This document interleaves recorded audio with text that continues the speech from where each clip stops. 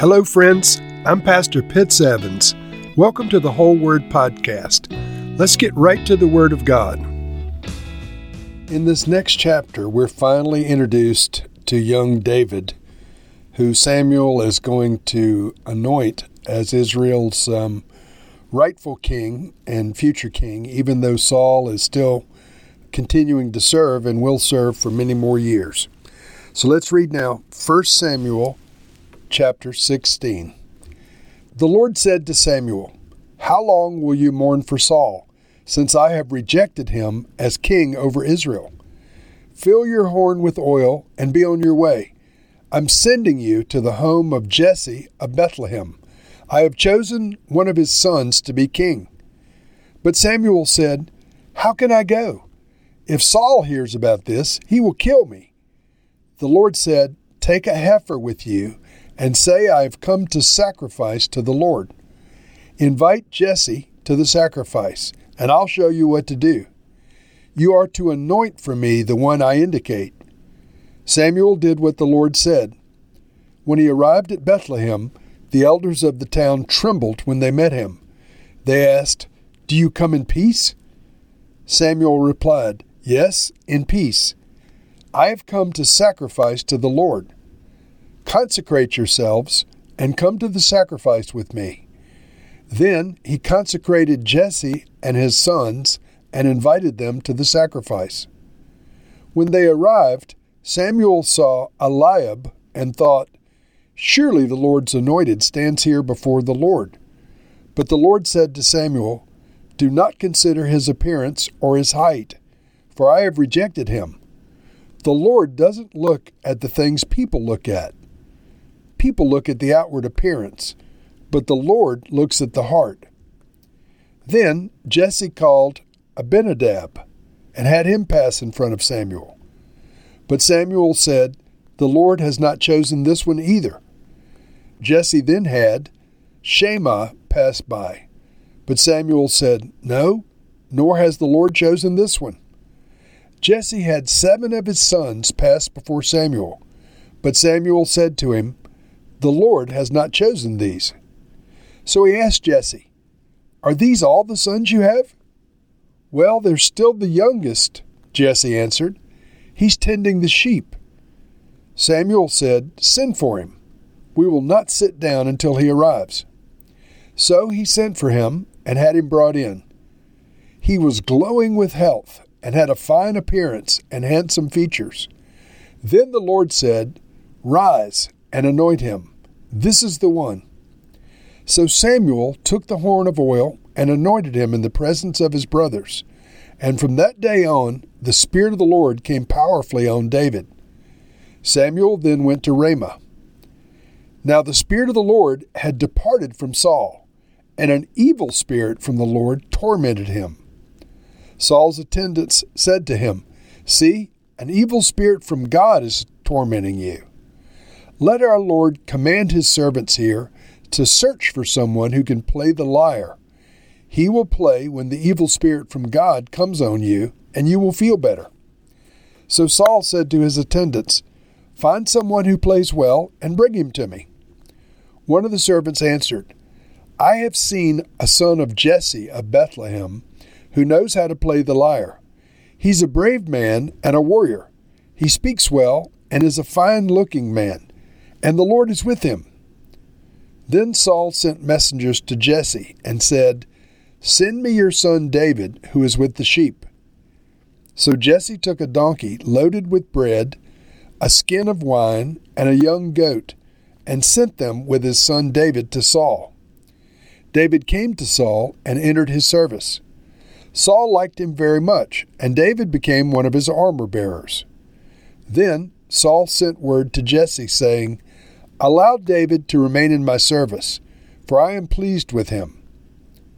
Whenever the Spirit from God came on Saul, David would take up his lyre and play. Then relief would come to Saul. He would feel better, and the evil spirit would leave him. And so Yahweh sends Samuel to Bethlehem to find a new king. The Lord said to Samuel, "How long will you mourn for Saul, since I have rejected him as king over Israel. Fill your horn with oil and be on your way. I'm sending you to Jesse of Bethlehem. I have chosen one of his sons to be the king." And so Samuel, I'm sure, was quite shocked to hear this. He himself had been the one to anoint Saul as king over Israel. And although Samuel had announced that the Lord was not pleased with Saul and he was going to take his throne away from him, Saul was still alive. And Saul was still in command of Israel's armies. He was still the governmental head of the nation. And so for the Lord to tell Samuel to go anoint a new king, this was really taking his life in his hands. And so Samuel said, "Lord, how can I do that? If Saul hears about this, he'll kill me." And the Lord says, "Okay, here's what you do, Samuel. You take a heifer with you, and you tell the people in Bethlehem that you've come for a sacrifice to the Lord. Then invite Jesse to the sacrifice, and I'll show you what to do. You are to anoint for me the one I indicate." So it's an interesting cover story, if you will, that the Lord gave Samuel to use when he went to Bethlehem to search for the son of Jesse. And so when they arrive, Samuel starts to see the different sons of Jesse, and he sees Eliab, and apparently Eliab, the firstborn, was a good-looking man, and Samuel thought, well, this is certainly the guy. But the Lord says, "I've rejected him." And then he goes on to say, "The Lord does not look at the things people look at. People look at the outward appearance, but the Lord looks at the heart." And so although Eliab and probably the other brothers, maybe all of them, looked like leaders and potential kings, they were not what the Lord was looking for. The Lord was not looking at the externals, the height, the physical abilities, how handsome they were, and so forth. But Jesse proceeds to bring 7 of his sons before Samuel. And the Lord tells Samuel, none of these guys are the ones I'm looking for. And so he asks Jesse, "You've brought 7 sons. Do you have any other sons?" And Jesse says, "Yeah, I've got one. He's out with the sheep." And so Jesse had not even thought enough of David to bring him for consideration by Samuel. He has to then send for young David, who's out with the sheep, and so he arrives and he's brought in. And the Lord says to Samuel, "Rise up and anoint him. This is the one whose heart I've been looking at." And so Samuel took a horn of oil and anointed him in the presence of his brothers. And the Bible says from that day on, the Spirit of the Lord came powerfully on David. And so David is anointed. By the way, this is the first of 3 public anointings for David. This one in the presence of his family only, but his family did see it. Samuel saw it, and it was the Lord. The oil was symbolic of the person of the Holy Spirit who came powerfully on David after the physical oil was applied in fulfillment of the prophetic word. And so the Holy Spirit departed from Saul and came to David, but at the same time, an evil spirit came to Saul. And the Bible says the spirit came from the Lord to torment him. This was something by divine decree. And so Saul was tormented by this evil spirit.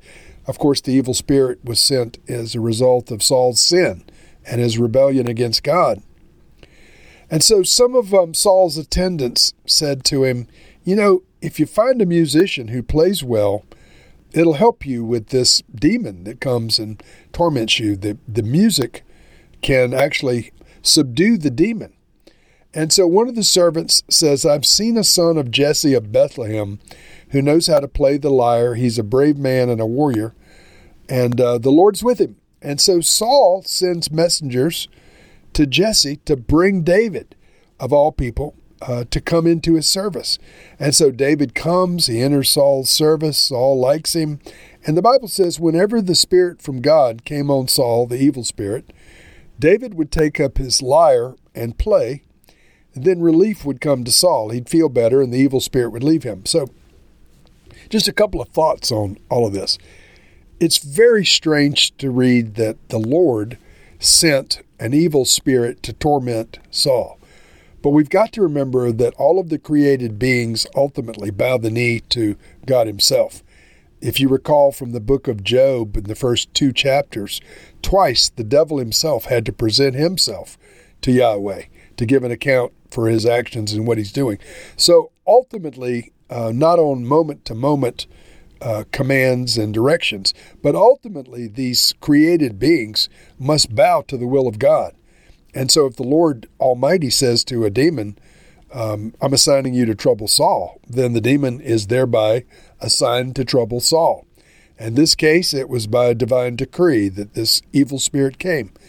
This is not without precedence in the Scripture. Some people are shocked to read this, but there are a couple of other instances that I'm not going to go into. But just remember that the demons normally are not under the direct command of the Lord in their actions, but ultimately they must submit to his will. So if he desires something like this, he certainly has the authority to tell him whatever he wants. That's fascinating to me. But in addition, apparently David was so skilled musically, he was able to subdue demons. Now, I don't know whether to tell you that this is a pattern that can be replicated in our day or not. I don't know whether an anointed musician could help someone who was oppressed by a demonic spirit or not. It certainly appears here in the Bible that David was able to help Saul, and further, his attendants were aware of this phenomenon being possible because they advised Saul, find a really good musician and he can help drive the demon away when he's troubling you. And so this approach, we think of music as being helpful for certain things, for depression and things like this. And some of these things may be demonically empowered. And so just giving you my opinion, I won't say that this is a promise that if you've got a demon troubling you, you go find a good musical score and you'll have relief. But apparently there was a known aspect to this among the Jews in Saul's day that this could happen. And so the selection of the musician is the final bit of irony in all this. David, who has just been anointed to be the new king, is now selected to be Saul's private musician to help him whenever an evil spirit from God comes on him. It's totally ironic to me.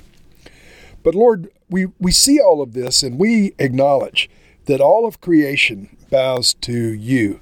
You are the great and eternal Creator God. You, Lord God, are the one who commands all things ultimately.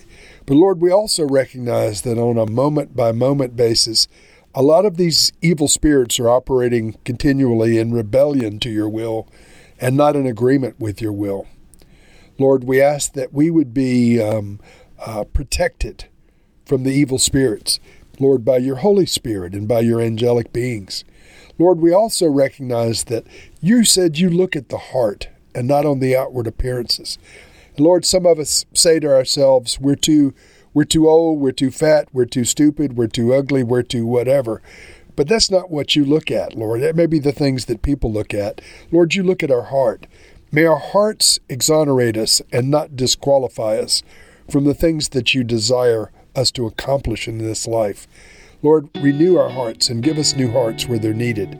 In Jesus' name, amen.